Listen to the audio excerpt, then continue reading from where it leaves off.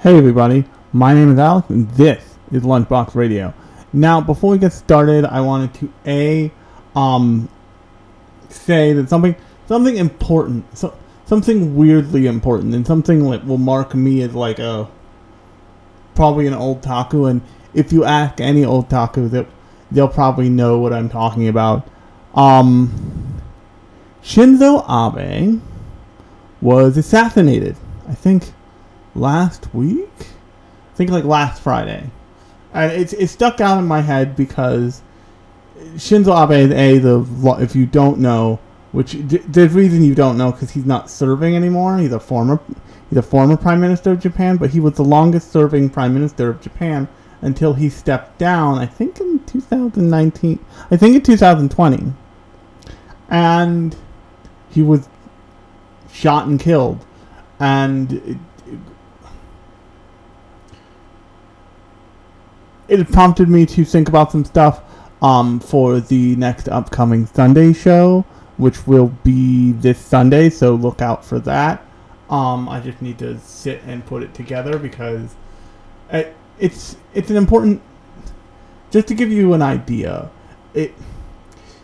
not only was Shinzo Abe the longest serving Prime Minister of Japan, but he was also the Prime Minister of Japan at the height of the anime bubble, which means that he had this weird place in nerd history also.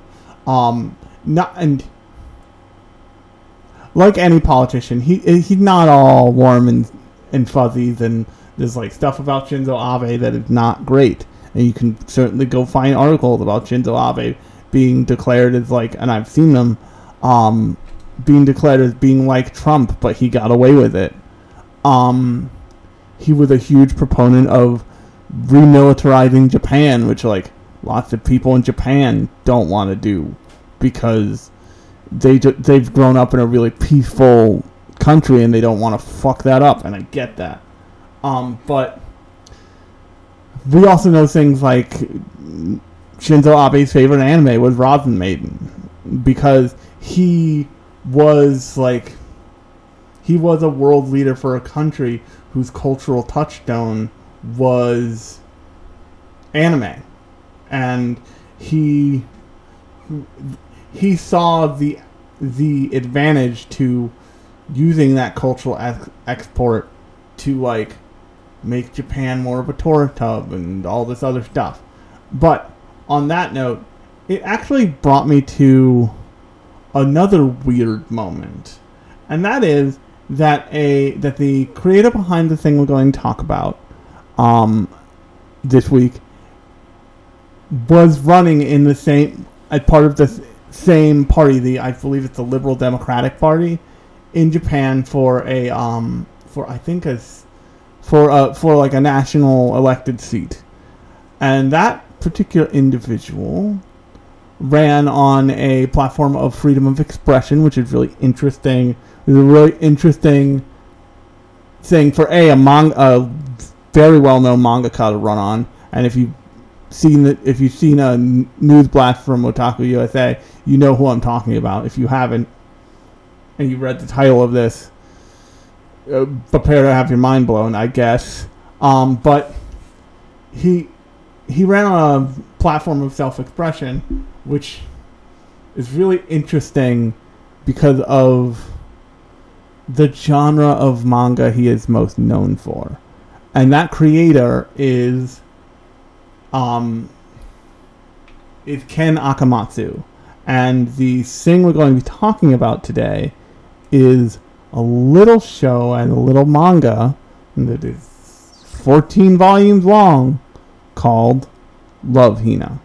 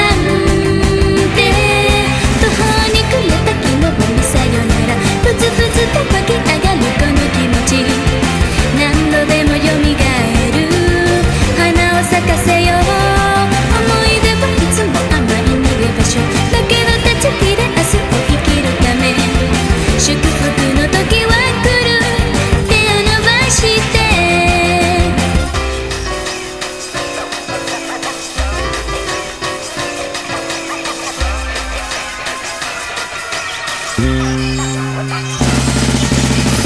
しの柔らかな肌にまだ手は届かず目を閉じれば膨らむイメージに湧くのが実 That's so wonderful 生きてるんだやめられないその先を見たい外の日々は続くどこまでも天国旅ごと行き積もる率何度でも蘇る花を咲かせよう走れ走れ愛を手にするまでそれで苦しむなら盗むところ祝福の時が来る手を伸ばして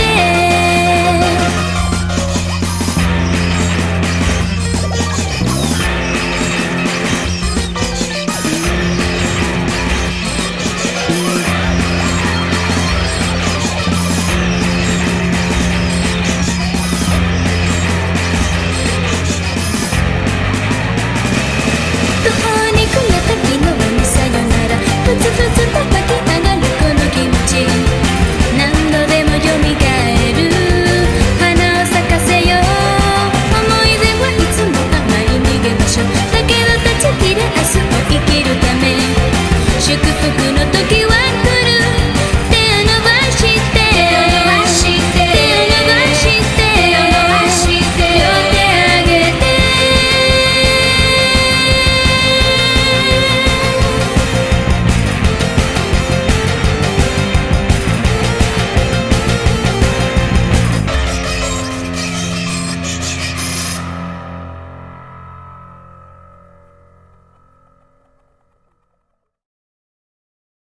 Now, the odd thing about Love Hina, before we jump into it, I want to start with the kind of context around Love Hina, and then I want to like tell you a little bit of story about my journey through anime and manga that I think you will at least a little identify with, hopefully, and shows you part of where I come from as an anime fan and all that stuff, but also shows you the perception of anime when I was initially coming up, and also all that stuff.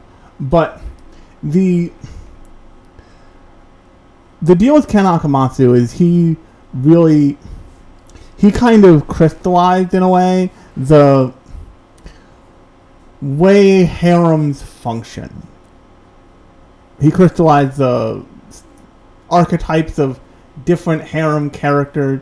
He crystallized like the living together with all of them, like a combination of Love Hina and other Ken Akamatsu works and things like Tenchi really are responsible for what the modern traditional harem show looks like. Like one guy, bunch of girls, they all want at him in some way. So I'm gonna go through a baseline of what Love Hina is here. I'm not gonna really go plot by plot because I didn't rewatch the anime because the anime is very 90s and not always very good, and also when it came out, it was when the anime for Love Hina came out, it was, as any anime adaptation is, at the peak of Love Hina's success, and it was also very early, like dubbed in the 90s, and took on a kind of like weird life of its own, and that's with a 14-volume manga that supported it. That supported it. And what that means is that, like, there's a lot of filler, there's a lot of stuff that doesn't matter, but it all kind of matters. But the base story is essentially this. You're following a character named Kitaro Urashima, who is a hopeful for a school called the University of Tokyo, which is a real school. It's also the school that the main character of Golden Boy, I forget his name, Kentaro, actually, from Golden Boy. Also, he graduated from, he completed all the requirements to graduate the Tokyo University Law School, but then didn't. And Tokyo University is like, I think still known as like a very good school in Tokyo to attend, a very good college to go to. And he hopes that he's going to get into Tokyo University because he promised a childhood friend that they'd get into Tokyo University and then they'd be, you know, a happy couple. And they have this, the story itself essentially said that, like, this is what people believe.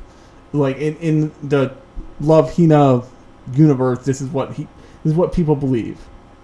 And that childhood like friend character love interest is the character of Nerusaga. And Neru is kind of the typical has feelings for the main character but isn't processing them well, and mostly processes them through a combination of violent outbursts and like abuse. And probably for me the most interesting part of Love Hina is about in like the last third of that show of the Love Hina story. The show does a big flip, and instead of making the like abused, down on his luck character be Kitaro, who is that for literally the entire series, like without a doubt, he is slapped, kicked, almost killed, like punched against rocks. The kind of like slapstick anime abuse you expect from like a late 90s, early aughts romantic comedy harem show. Like this show and this property did that, kind of specialized in that for a long time. But then in the manga, it's the last like third of the manga. I think it might be even the last like volume. I think it might even be volume 14. But in the anime, what they do is they section that part off, and it's its own special 4-episode OVA called Love Hina Again. If you go look up Love Hina on on Crunchyroll, you don't get Love Hina, you get Love Hina Again, which is the like last part of the Love Hina story. And what it does is that's really interesting is it takes all of that time you spent with like Naru kicking the shit out of Kitaro. And when I say kicking the shit out of Kitaro, I mean like punching him so hard he flies into the next town. Like there's a character Motoko who straight up like tries to murder him with a katana constantly. There are like characters like Kisune who are just drunk assholes. They're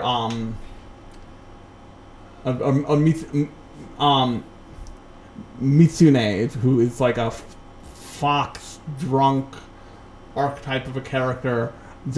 There is a point at which they have a character named Kola Su, or Su Kola, who's supposed to be Indian, but you're never quite sure. And she just kind of shows up with weaponry. Like at some point in the Love Hina Again OVAs,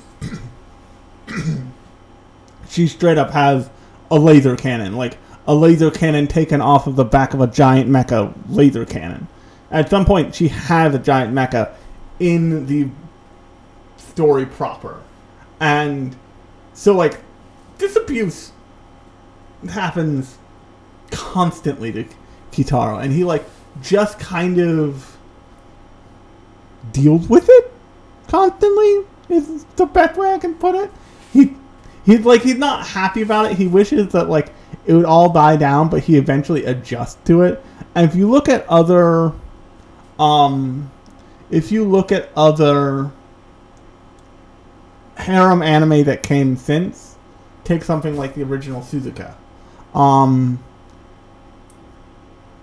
They also do this. They have this, and Suzuka is really even like almost like it's like a more serious expression of Love Hina. And don't get me wrong, I love the mangaka who made Suzuka, and later the follow-up manga to that, Fuka, are like the really great expressions of what those kinds of romantic comedies can be, and they explore the kind of consequences of that kind of like teenage lust in a way that many romance manga, harem manga just don't. Like to give you an idea, like technically, by the end of Love Hina, Naru admits that she loves Kitaro, but there is never like a real conclusion to like you see them together necessarily. Like you see them together, but it's more of a continuation of what was, but with the idea of like love as the undergirding and not like romantic weird mumblings and misunderstandings. And so like emotionally it feels slightly different, but functionally it is the same. Whereas something like Suzuka, which had the 2020 hindsight of having like a template of sorts in something like Love Hina, takes that form and says, no, but what if they admitted to loving each other and like went all the way and like, you know, slept together and the female lead got pregnant? What does that look like? Like, what does that story progression look like for those characters? And then they play that through, and that's where you get the manga for Fuka. The anime for Fuka could not commit to the Truck-kun thing, and if you don't know what I'm talking about, go look that up on the internet. You'll be like stunned at the idea that like everybody was talking about trucks, and like the Fuka anime adaptation straight up baits you with like giant box trucks constantly in that show, and they did nothing with them. And it's like the long and short of it is, spoiler alert for Suzuka and Fuka, is eventually Yamato, the main character, and I'll get back to Love Hina in a second. I just want to kind of demonstrate the kind of like pullback from the Love Hina aesthetic of violence that happened later on in things that were clearly inspired by Love Hina. By the end of Suzuka, Yamato and Suzuka, the main girl in that show, are married, and like Suzuka has had the kid that they created together, and Yamato has chosen not to go to college on a running scholarship because he needed to drop out and start working to support his new family. And it's really reflective of what life makes people do when people, and the consequences of actions as a kid can be. And it's thoughtful in that way. And then Suzuka, later on, you meet after you meet Fuka for the first time in the end of that manga. And then in the Fuka manga, it is about the life of Fuka, the like product of the love formed in Suzuka. And eventually Fuka dies on her way to like be in a concert, because it becomes ostensibly a music manga also, and she dies when she gets hit by a truck. And the like flight of fancy that this show that particular thing has is the main character of that manga meets another girl named Fuka and falls in love with her at the same time as grieving his dead girlfriend, who was the daughter of the original couple. And it has this really realistic feel to the consequences and the awareness of its characters in a way that Ken Akamatsu's stuff just doesn't, because that's not really what he's trying to do. And this is the thing that, like, everybody that, like, every character has, every person looking from the outside misses the point of with something like Love Hina. The point of Love Hina is not the titillation. The titillation is barely there. Like, if you're really reading it, it's, even if you're attempting to not really read it, Love Hina doesn't have much that is like pornographic or even ecchi in any way. It has, like, and even in those moments, it makes those linked to certain characters, and like certain characters who they have to build up to be that way. And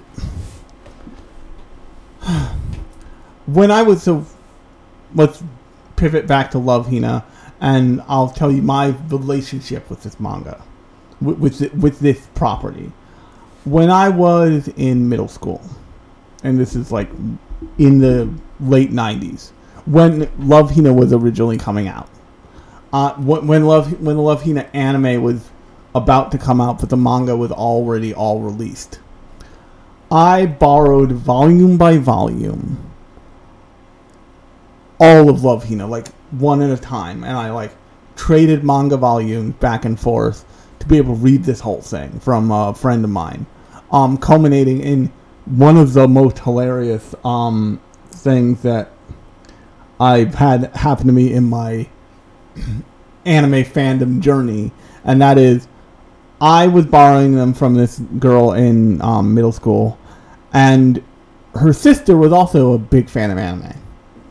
And I had in my hot little hands both original volumes of FLCL.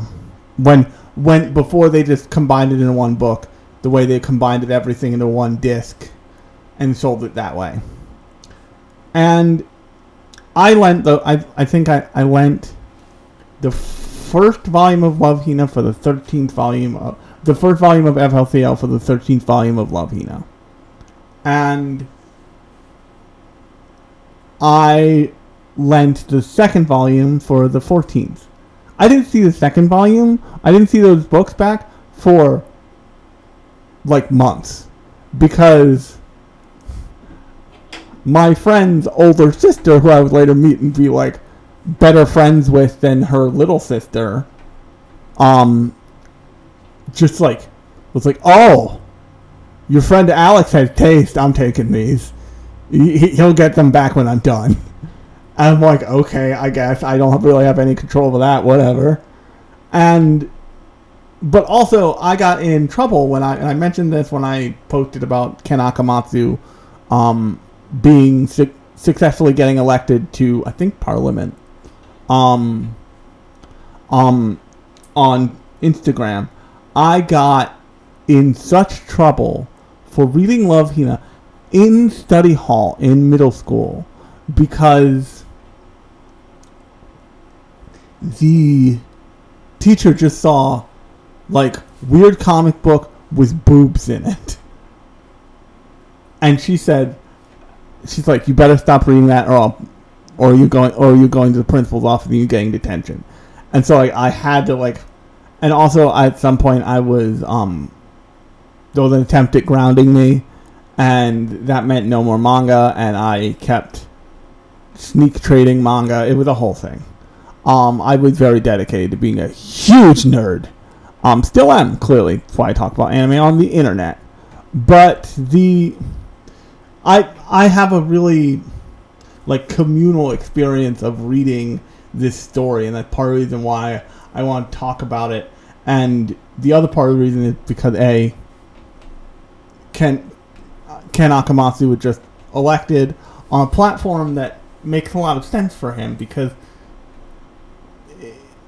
whether it be with Love Hina, this show, UQ Holder, which is a later show that he made, or Negima, which is kind of like the progression here goes Love Hina, Negima, UQ Holder, as like the progression of which mangas were made, and each one takes different like strides and steps. Probably the worst in that bunch is Negima, just because it has the most like just drag in the middle. But but Love Hina is all of its like sauciness really past the first episode really requires that you have an understanding of the characters, and like it asks you like, hey, we know Mitsune is a saucy drunk, but like we're gonna ask you to care about her for like the next couple episodes or this chapter or whatever. We're gonna introduce Mitsumi, who is confusingly close to Mitsune, who is another childhood friend character, and they introduce all these little things. And I didn't rewatch the show for the purposes of this, because I didn't really feel like I needed to, because I just kind of like dove into the first episode of Love Hina again, which I've also seen at least once. But I was really stunned at the fact that like I knew all the shit, like all the shit that was like traditional, that is Love Hina shit, was just in my head. And here's what I want to talk about, another thing I find really interesting about Love Hina, other than the like Love Hina again turn of like, but what if Nehru was just constantly fucked with for this entire OVA, which is really cathartic and like shows this understanding of like it shows an understanding of what Ken Akamatsu was doing to his main character, and B, it shows this like understanding of like you would never accept the like blatant abuse of a character like Nehru just put out there in the world, but you would accept it if you spent an entire 26 episode season watching her kick the shit out of the guy she likes, because she can't deal with her own feelings. And that's something that like lots of these shows still don't deal with. They don't deal with the idea that they very rarely and very clumsily deal with the idea that like these characters are just being abusive to like their love interest, because that's a trope that's like a tsundere trope. That's the tsundere trope in anime.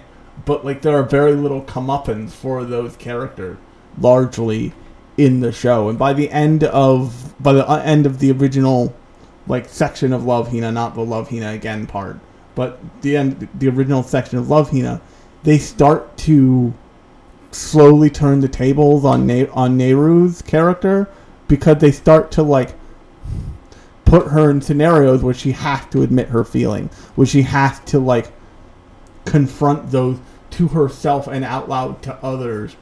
And then that's kind of the jumping off point for oh fuck, this girl has been kind of an asshole to this guy who's, and this is really important, something that not every show gets right.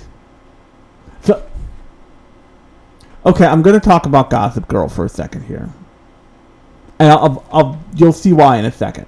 But in Gossip Girl, if you watched it as like a teenager, or if you watch it as a teenager, it's like a fun rom-com drama with lots of twists and turns.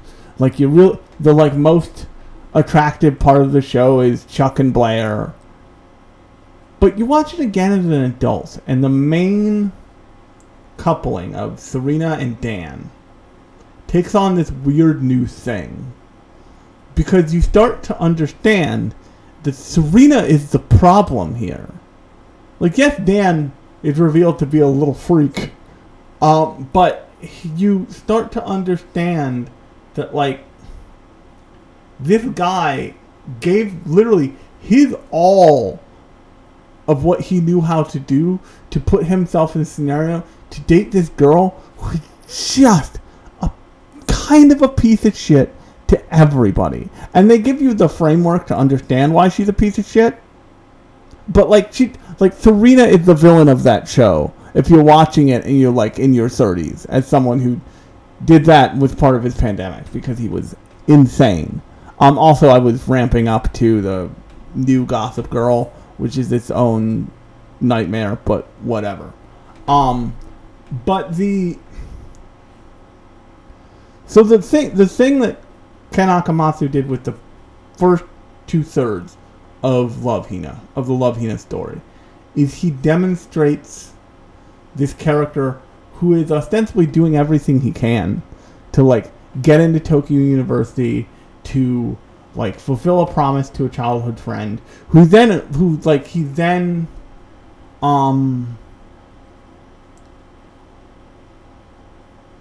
confronted with, and he does everything he can to impress her and all that other stuff, and the show does a good job of making the will they won't they as painful as you can expect for a harem show from a harem comedy from the 90s, from a harem comedy anime from the 90s.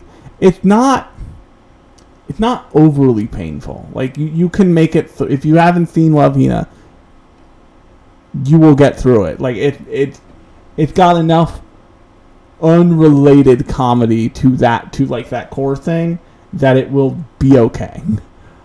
But then what it does is it says, okay, you've watched this girl fuck with this guy's emotions for much of for this entire show, and now we're going to have just a brief section of this girl paying the piper, so to speak, for her like emotional and physical abuse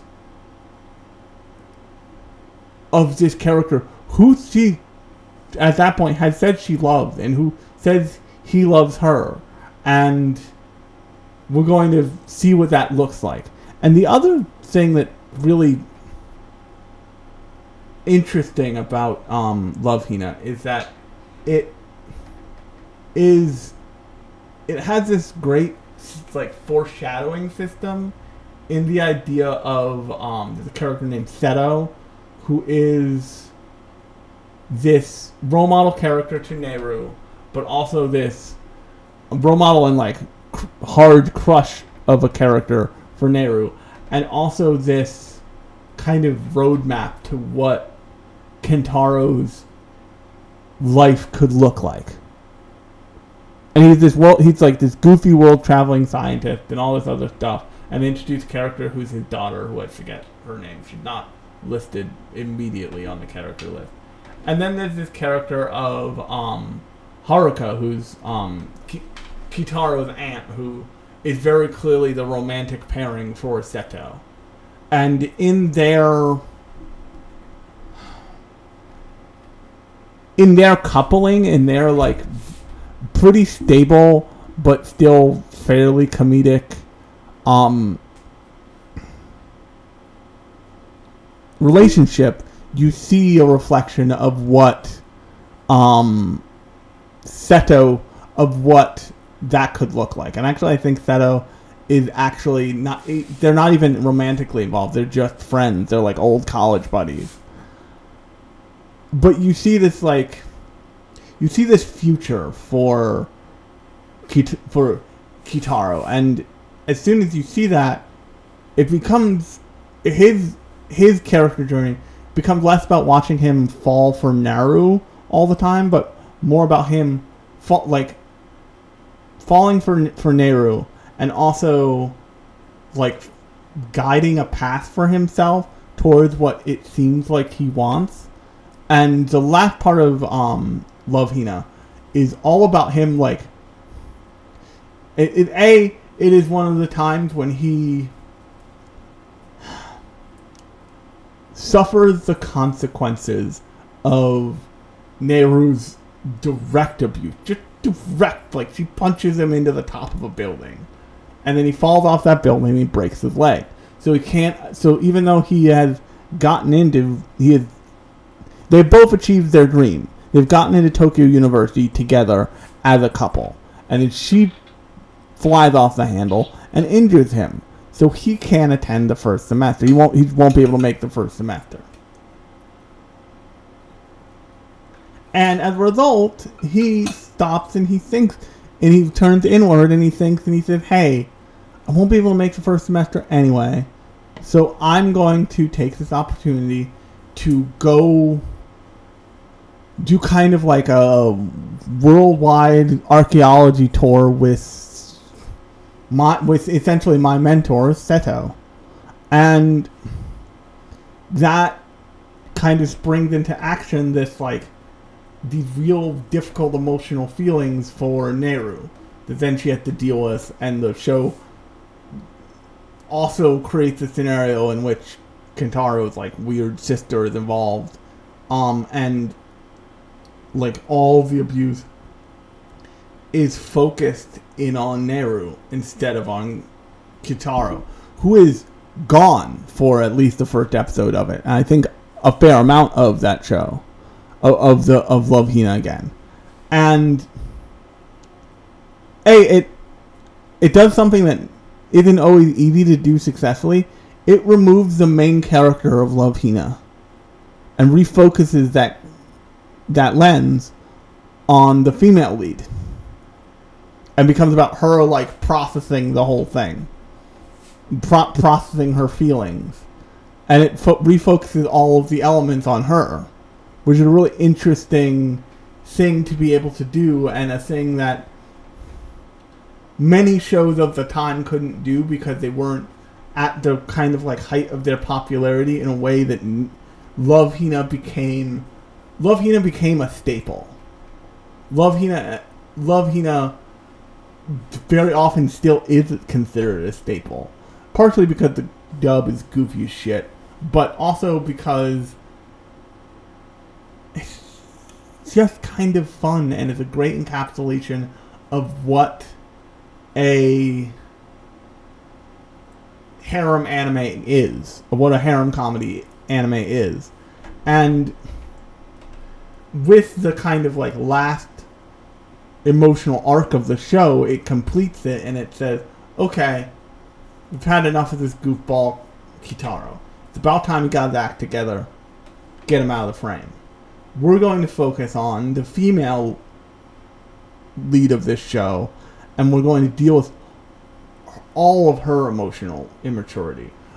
And this is really important, and I think if I had to guess, I would guess that this is why Ken Akamatsu ran on a platform of freedom of self-expression, because they have pretty strict obscenity laws in Japan. That's why if you've ever seen Japanese porn or hentai, it's always censored. It's because of all the different obscenity laws they have. But one of the ways they use it as a cudgel or the main way they use it as a cudgel is if you are expressing a thought like Love Hina, like a thought process like Love Hina, you can be kind of as explicit as you want as long as you don't show the part. That's why there's like smoke and spaghetti and like all this shit. That's how you get the toothpick joke in Ava. That's a distillation of like that hilarious bullshit. But if you are expressing, say, a non-straight depiction of that stuff, you have to be much more careful, because they will take your they will take your work and they will like label it with a bunch of different things and deem it obscene because they are discriminating against the queer community there and the representation of queer people. And that has become more than a little bit of a problem. That's why when you see things that feel like they are queer baiting, it's less that they're queer baiting. It's more that the author probably wanted to write a legitimately queer character, but also wanted those characters and that representation to reach the widest audience possible. So they have to do it entirely subtextually. And they have to make sure that it's just murky enough where the government doesn't look at it and say, this character is a lesbian. This show just got bumped up in age rating.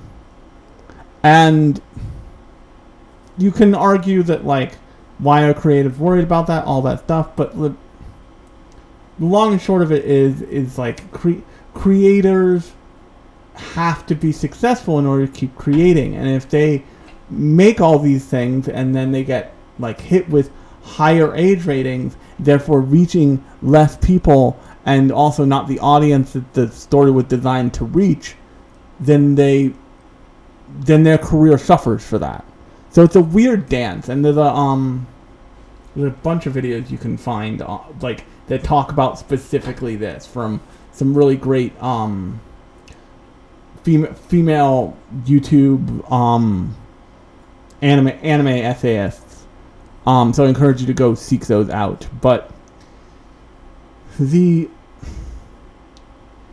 reason why Ken Akamatsu probably ran on this thing is because he wrote this manga where he spent the 75% of this manga he spends focusing on traditionally focusing on the a very male gazy harem fantasy comedy romance, and then the last 25% of it, he focuses on this kind of inward emotional discovery for the main female character. And he spends the time of like building her up as this asshole,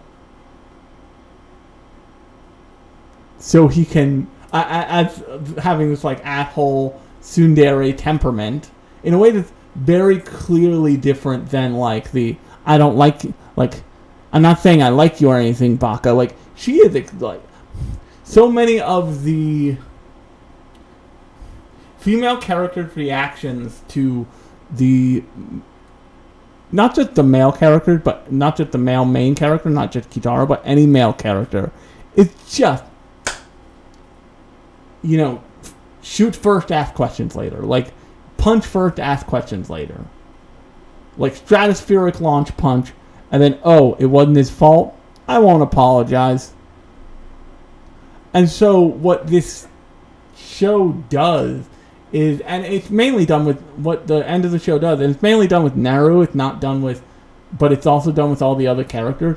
It essentially takes them to task for being giant jerks to a guy that they now all are like regretting isn't there. And as soon as he's not there, the world's like, oh, your punching bag is finally gone. Okay, we can turn the cannons on them now. We can turn this shit around and deal with it. And that doesn't necessarily make the first part of this show better, or the first part of the story better. But it's an interesting heel turn for the whole concept of the thing. And it shows that Ken Akamatsu understood what he was doing the entire time.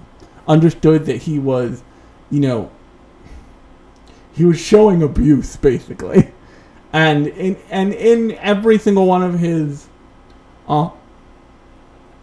in Negima, that gets made more clear. Like, that abuse gets made, like, that, like, comeuppance for abuse gets made more clear, and there's less so much, like, abuse of the main character, and more, like, attempted abuse of the main character that then leads to, like, girl on girl fighting in a way that's very different from, something like, Love Hina.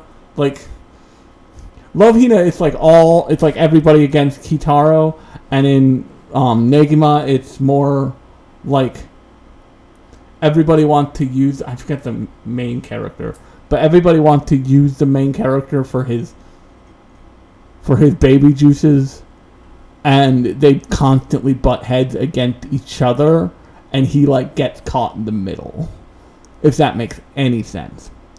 And then UQ Holder is, like, yet again, like, a different take on it, and UQ Holder is more of a superhero thing than a harem thing, from what I remember. And I think if I had to guess, I would say that Ken Akamatsu sees what he did with something like Love Hina, or something like Negima,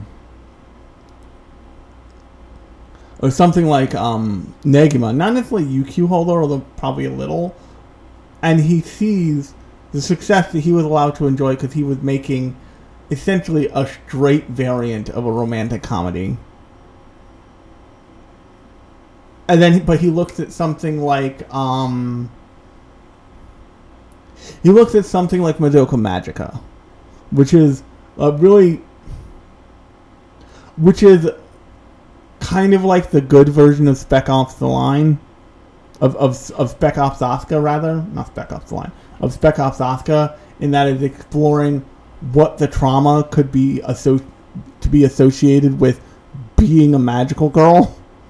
And he sees characters in that show who are very clearly coded as being queer, but because they can't be very explicit about it, there's an out there that shouldn't have to be there, and the reason why that exists is because of the obscenity laws, and not just because of the obscenity laws, but because of the way people in power are using the obscenity laws. And creative people have a really vivid imagination at all times. We can't help it. It's the way we're built. But one of the disadvantages to our vivid imagination, that imagination can be applied towards anything. So it's really easy to see the road for many creative people from, okay, they're outlawing things about minorities, to they're outlawing anything that could have that they believe could have a inverse effect on some goal they have. So if it's easy to abuse creators of, like, queer content in anime and manga, then how long until somebody in Japan says the birth rate is really low, we need to get the birth rate up, we need to up the age limit on all of this ecchi manga that all of these guys are reading instead of talking to real women. And I know that sounds like, Alex, that's insane, but yo. So there's a couple kinds of, like, state-sponsored things that happen in anime and manga. There's a couple kinds of, like, manga and anime that come around every so often. You can see this in a, like, non-harmful kind of, like, self-promotion kind of way with things like Shirobako or the last episode of Golden Boy or Otaku no Video. And that is, we're trying to promote this, like, animation as a profession to the people who like animation, and maybe they'll become animators. There's another side to that.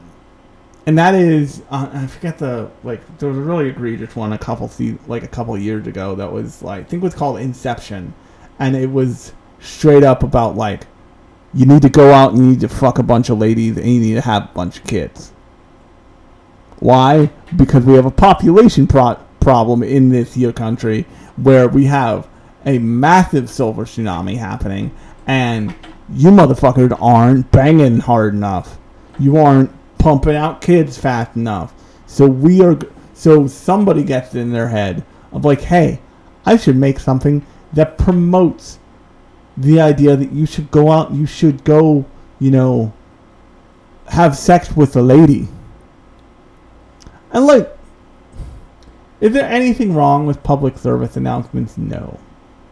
But is there something wrong if you're like telling a bunch of disaffected, very frustrated just people who have chosen to check out of a scenario in which it is like punishing to date another person because of what they like?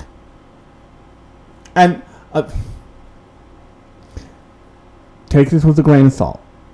Take this with a big rock salt lamp, actually. But I am a biracial, disabled, brain cancer survivor who has a deep love for some real nerdy technical bullshit. That's not going to be everybody's thing. And I am someone who thinks there's somebody out there for everybody. But when you heap a whole bunch of societal pressure onto that, and you mix it with a lot of expectations in a lot of people's heads about what's right, what's wrong, then that's part of what makes dating so difficult. And I can totally see why not even a guy or a girl would just be like, I'm going to sit here, I'm going to watch some cartoons, I'm going to like embrace the serotonin for a couple minutes and be fine. And like not go out to dinner with like a guy who, could put me in danger, could be a jerk, could just be boring. And yes, everybody had to meet each other in the middle, but there's a lot of misogyny in Japanese culture. And there's a lot of, and that has given rise to a lot of unique things. As it has in America too, I want to be clear. There's a lot of misogyny in American culture. And American culture has given rise, American misogyny has given rise to a lot of things. And let's say you're a guy who doesn't have a very good job. Like, you have an okay job, you like have a roof over your head and you're doing it. But it's not a great job. You're not an investment banker. You're not pulling down six figures. There are a lot of women who like that. That's a big box check for them.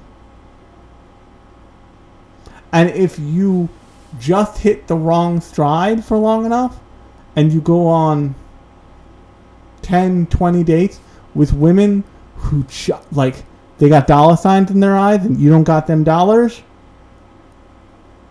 maybe you check out for a year. Maybe you just fucking,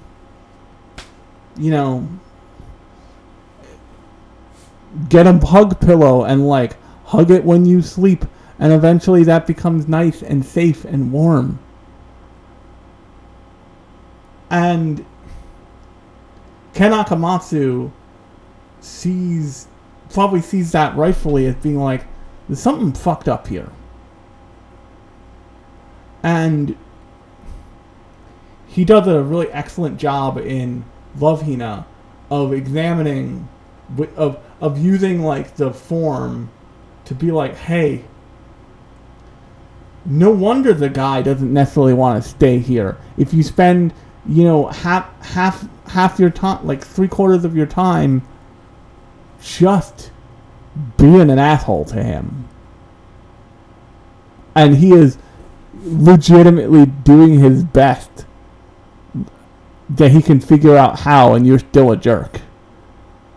And I just find that to be a really interesting thing. I just find the fact that, like, he ran on... Most people who run for office do it not necessarily because they're bred to do it, but because they think something should change. And, you know, there's a lot of opinions about what should be and shouldn't be in society, and Ken Akamatsu clearly saw that and said, this isn't right. Like, there should be more freedom to be who you want to be. And you shouldn't feel like a girl is going to abuse you because you're being you. Or a guy is going to abuse you because you're expressing yourself in some way, shape, or form.